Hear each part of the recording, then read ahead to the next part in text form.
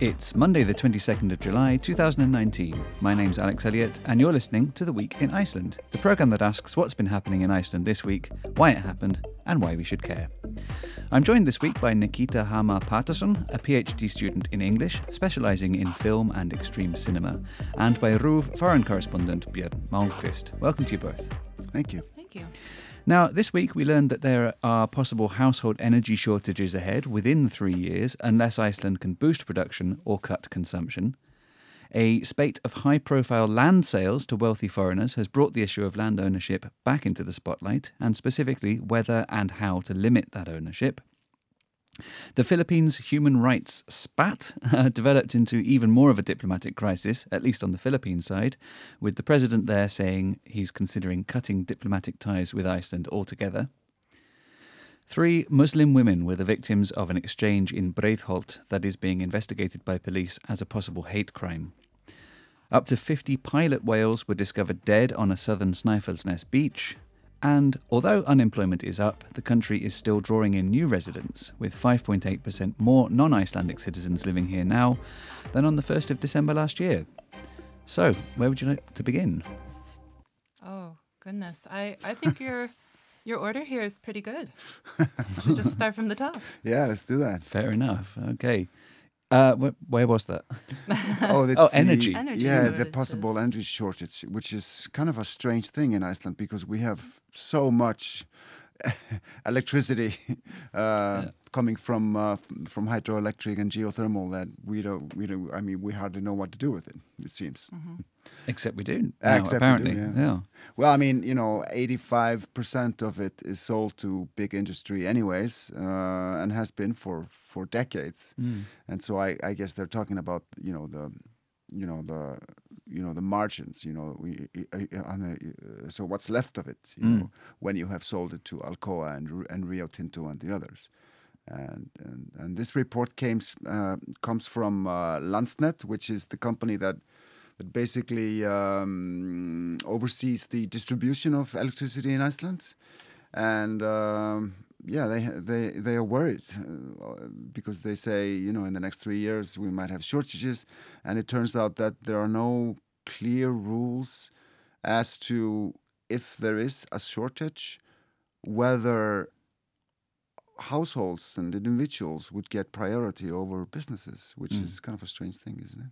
Well, it is. You'd think that if they were to cut energy by 1% to industry, it would make less of a difference than 1% to households, since we're only using 5% to start with, aren't we? Yes. It's a strange one. Yeah, it must be a real threat to data centers that we're sharing that percentage with as residents.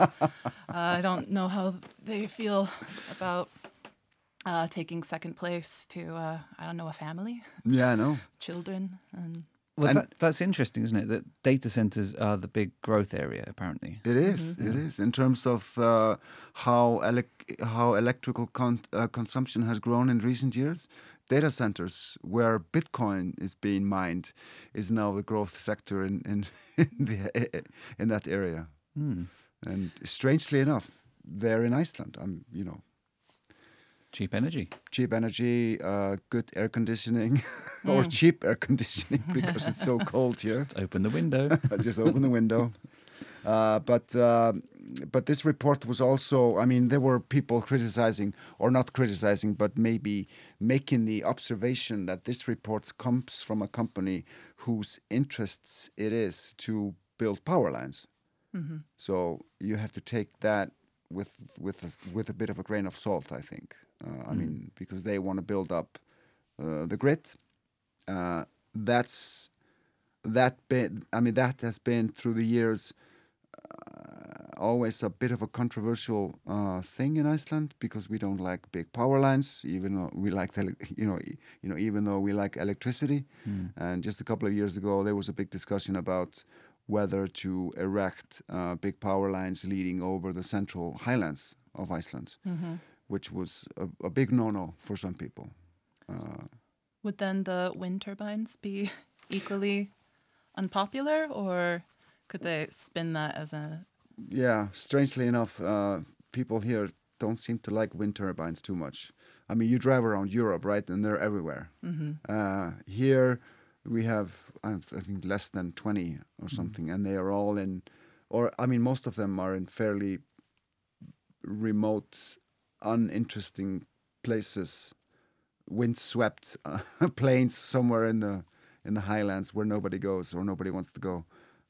But still, there were plans of building a park of windmills there, and there were people against that. They're concerned about birds and noise and the visual. What's the word? Impact. It's the aesthetic. The aesthetic. Wind turbine Exactly. aesthetics seem to be pretty unpopular globally. Yeah, but the big power lines going over the highlands were also controversial, and I think, and I'm not sure, but I think that there are plans to put at least parts of them in the ground. The lines. The lines, even though it's much more expensive. But, I think that people are, as we say in Iceland, they're painting the devil on the wall with this report. I don't think we'll have big problems in terms of energy shortages in the coming years. The guy does make a good point, though. The head of Landsnet, he says that we just haven't had any more new projects basically since Kárahnjúkar, because everyone was so scared by that and it was so controversial. It was, which it was. It was. I wonder if this latest report covers Hvalárvirkjun and whether or not that will happen, because that's relatively big, and that is. Yeah, it is relatively big. It's not going to come online. If it comes online, in the next 3 or 4 years, they're going to start. I think they're going to start construction next year, and after that, it's going to take a few years to finish it. Then there's the problem of distribution of energy from that power plant, because there's no big enough power lines coming to or from that place, so that will have to be built as well. But it's true. There are no big projects being constructed right now, except for this one. But a lot of smaller ones. It's been in vogue in recent years to build small electrical power plants, like privately owned, and I think they have partly at least made up for increased consumption. Yeah, I think the 3-year kind of number being thrown out there is so ominous, because it's just it does rile people up, because then you start looking at a bigger picture of how long it does take to create solutions.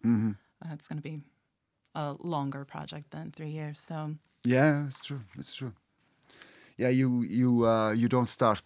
You don't put power plants online within 5 years or something. It's not the same as hooking up a data center. Just plug in a box.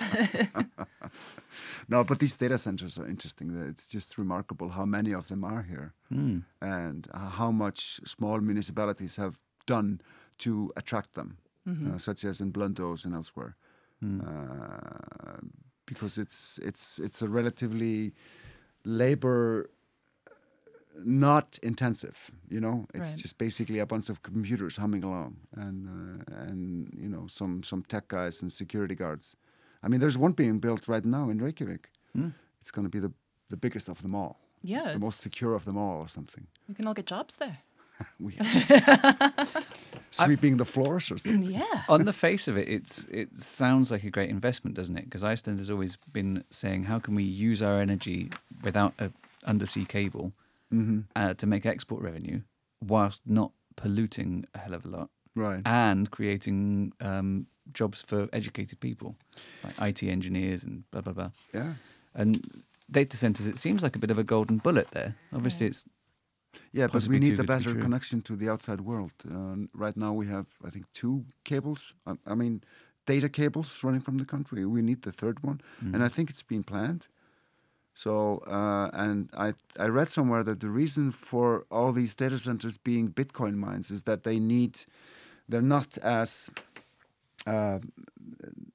they don't need as good a connection as some other data operations, such as I guess working for stock markets or something.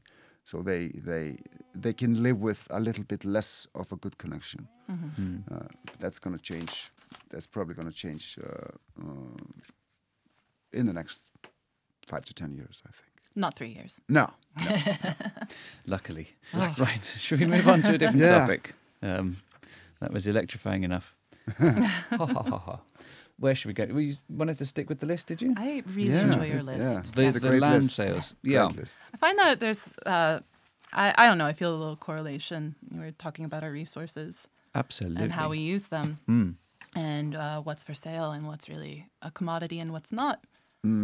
And it's, again, it feels so ominous. It's just kind of this You mean with the land unknown. purchases? Yes, it's just this unknown future that is not in your hands.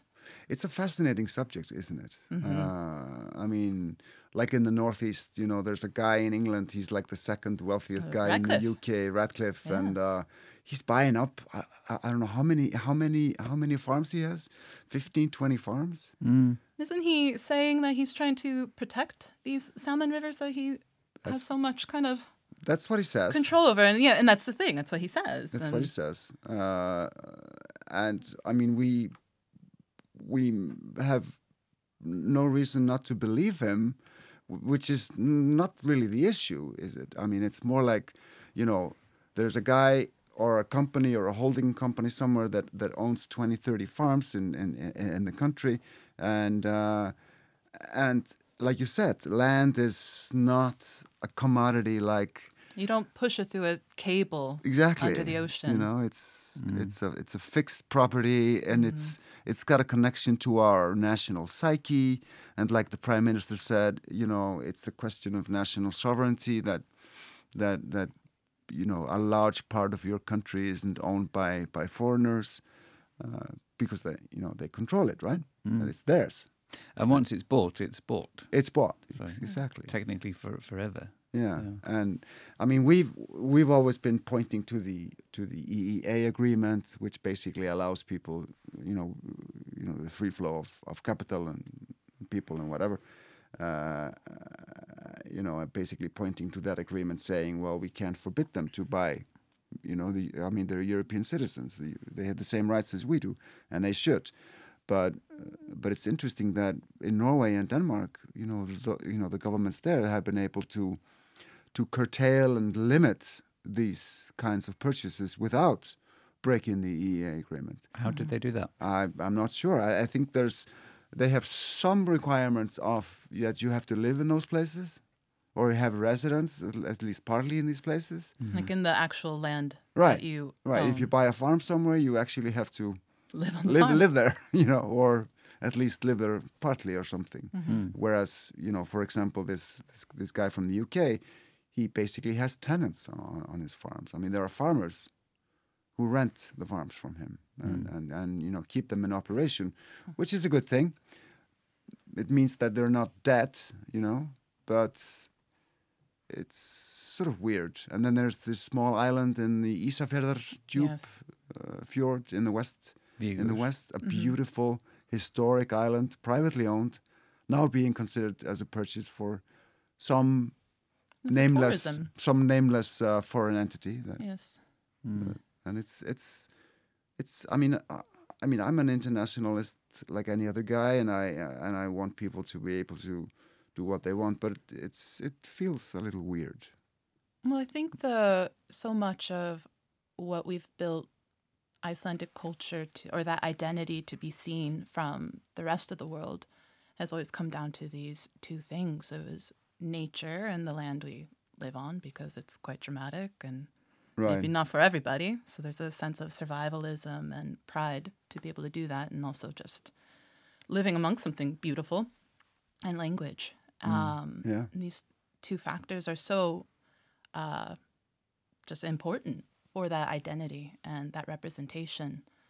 It's interesting to challenge something that was so important maybe 100 years ago, and not even just over the so important, and also century. kind of permanent, it seemed, at the Yes. time. No one wanted to buy land in Iceland. And the language certainly wasn't under threat 100 years ago. No. Yeah, that's a good point. Yeah, but it's also like, I mean, you have this connection to your country and through what you know about its history and the events that took place in these places and the notion of some others within within quotation marks, some foreigners coming and basically now owning these places. It's sort of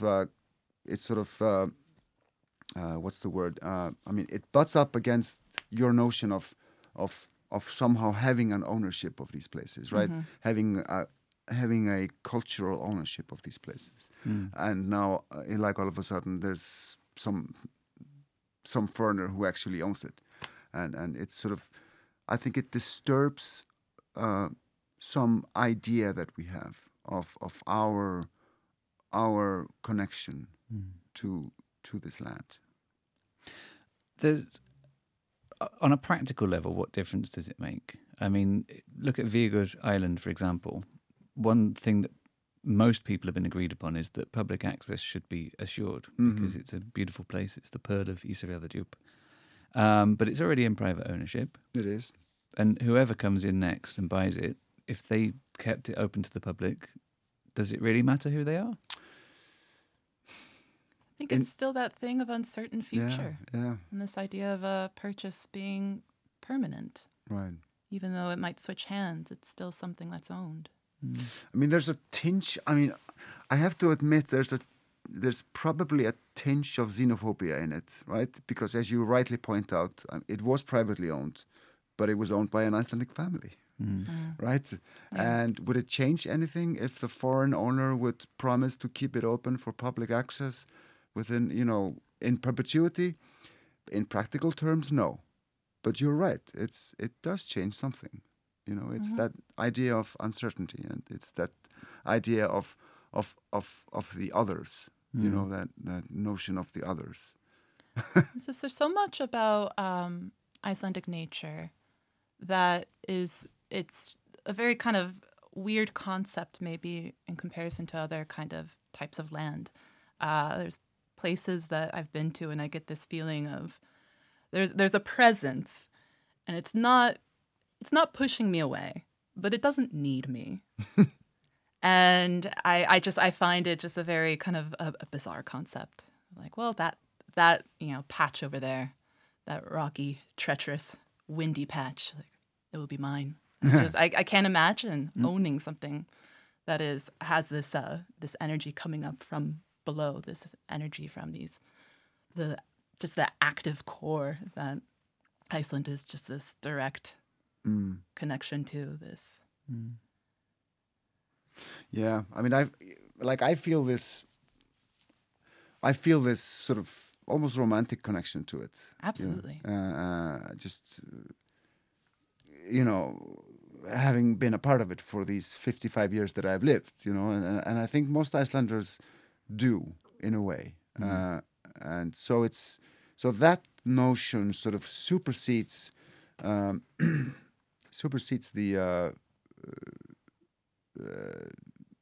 or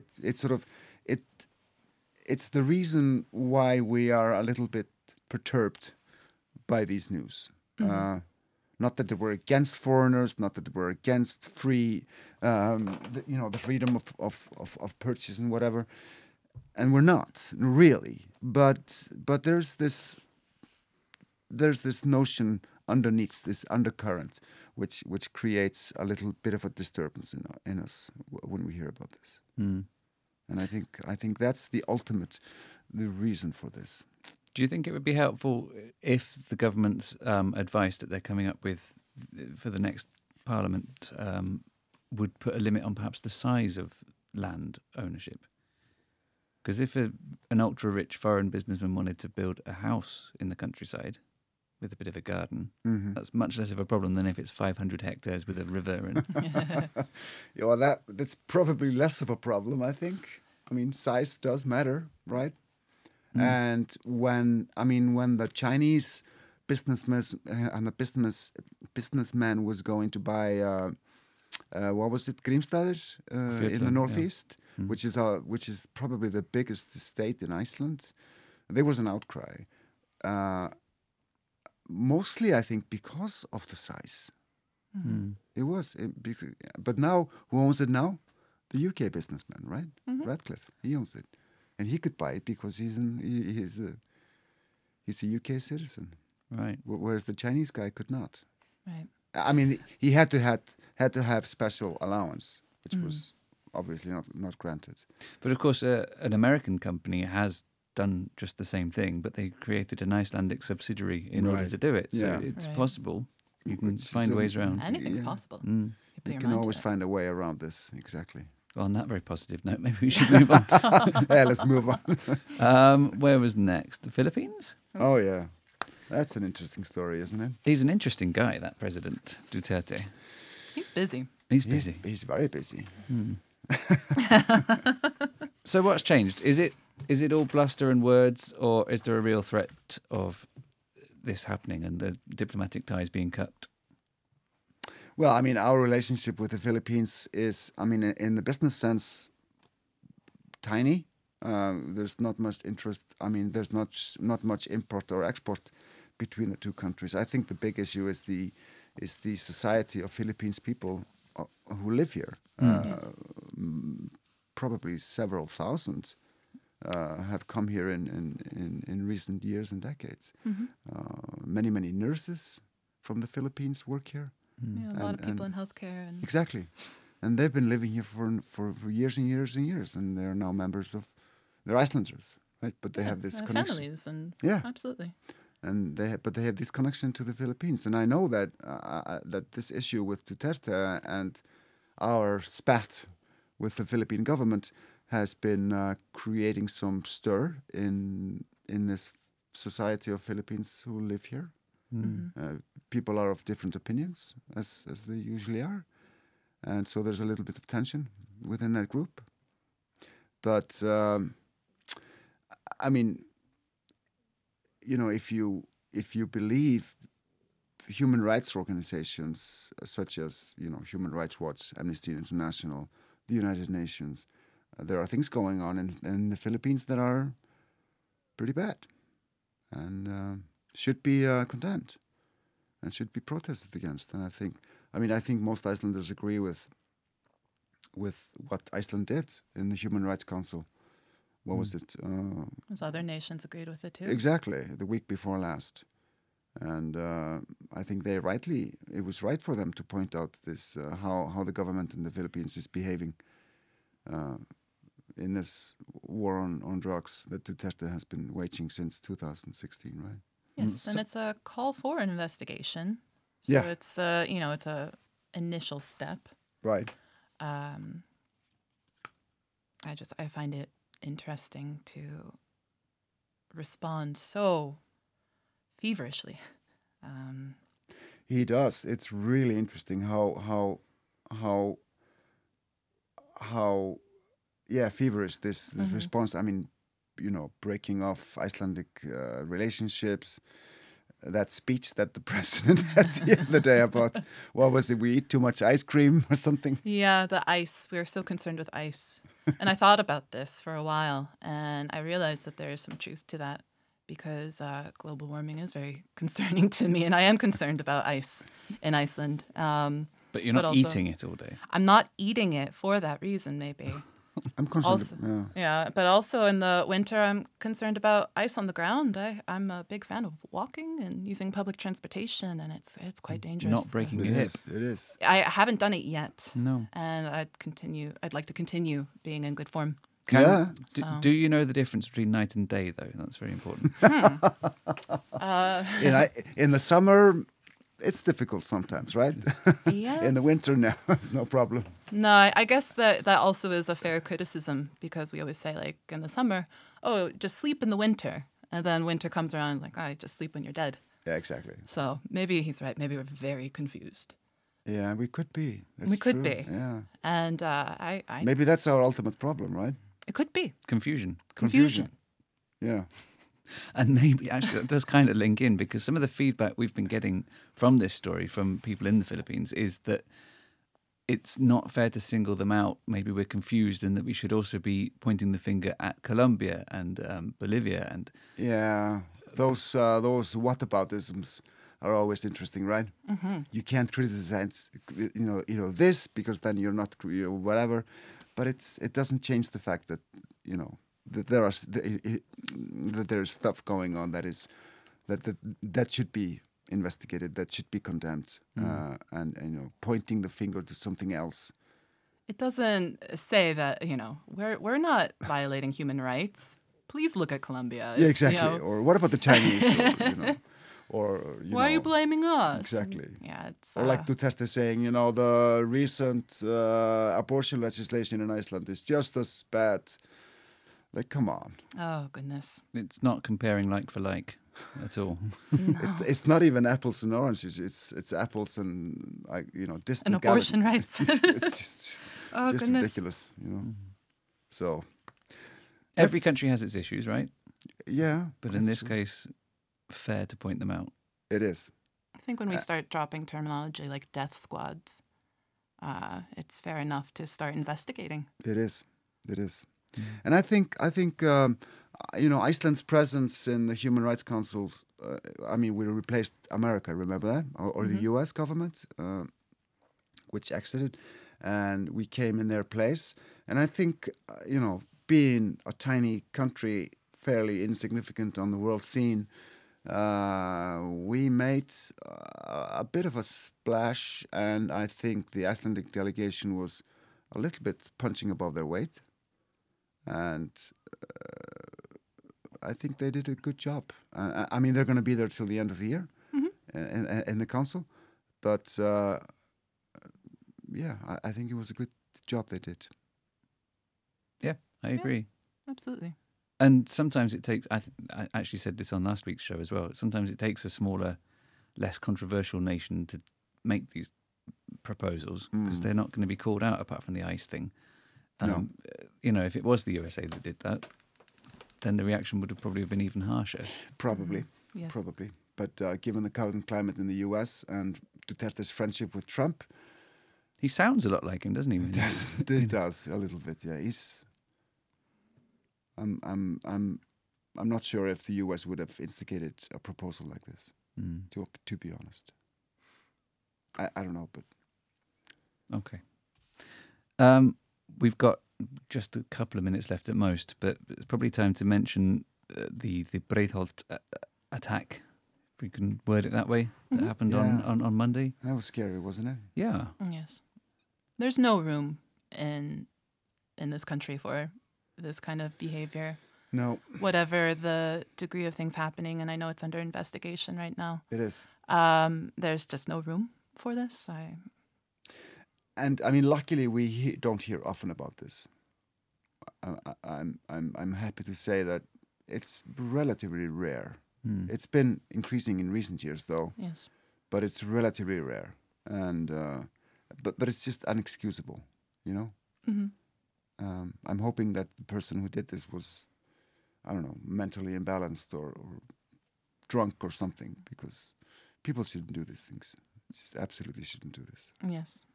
There's been some criticism of the police reaction or response to it, if they should have gone to the scene immediately, if they took down the story right. Certainly the friend of the women said that it was a lot more harsh than the police report said. Where do you stand on that? I don't know what the protocol for this is in Icelandic law of dealing with there are hate crimes. They have legislation against hate crimes. Right. I'm guessing that the police is not used to doing this. They're not used to investigating stuff like this. But let's put our trust in the police and see what they can come up with. I think it's at least an opportunity to learn to do better. Yes. Of course. Yes. Maybe there was a bit of distraction, considering that the person that they're investigating for committing this this possible hate crime was a woman, and that's an interesting It is. factor to consider, that it's not just a certain stereotype that we picture, but that it could just be anybody in the neighborhood feeling frisky and ready to step out of line. But I think with what we see happening in the States and the rise in hate crimes there and hate speech, is that these things, it's not that this type of racism or prejudice or xenophobia doesn't exist. It's just, it's buried or it's underneath. Right, you don't see it happening. So we have to be careful that when it does come to the surface, that we acknowledge that no, we don't accept this. Exactly. Indeed. Yeah. Well, one of the saddest moments of my week is having to put my foot down and say we are out of time, but we definitely are. What about the pilot whales? I know. No. That was... I don't think there's necessarily much to say about that. It was very sad, though. Yeah, it's awful imagery. And they're going to be buried in the sand. Nobody's going to try to take them away. It's just going to be buried in the sand and slowly decompose. And the way nature intends it to be. It's very unfortunate for tourism. Well, that beach is so isolated. Maybe it's a push in dark tourism. It's very isolated, this place. Nobody really goes there for tourism trips. No. The people that discovered it were on helicopter, weren't they? They were flying. Yes, that's right. They were on a private tour. Saw it. Next week, then. What was it? More whale stories. What was it I was saying about putting my foot down? The Week in Iceland will return to ruv.is/English, Ruv English on Facebook, to the Ruv app, and as a podcast, including on Spotify, next Monday afternoon, the 29th of July. For now, it's thanks to my guests, Nikkita Hamar Patterson and Björn Malmquist. And as you know, we like to finish the show with the number one song on the Rástfö chart. And this week, it's a brand new entry from Hjaltalín. It's called Love from 99. Bye for now. It's morning and we're blue, 'cause what happened all night through was made for me and you, and now it's gone. There's a certain kind of love that will show us the way. So when your lips meet mine, I know I'll ask, and will you take me just this time? I know I'll find,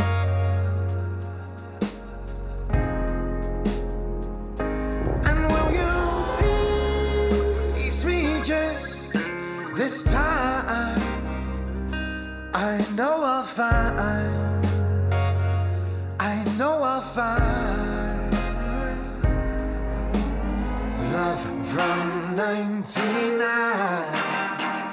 We got the feeling right in time, drifted by.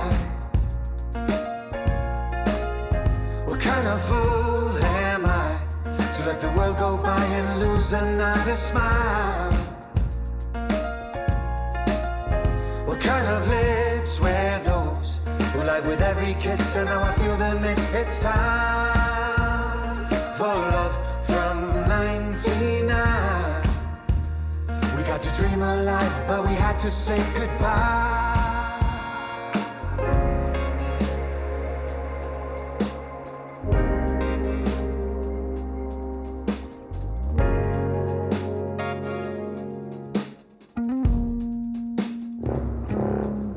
Myself awake in the middle of the night. The bed is empty by my side once again. So I travel back in time to another century that was made for you and me, where I say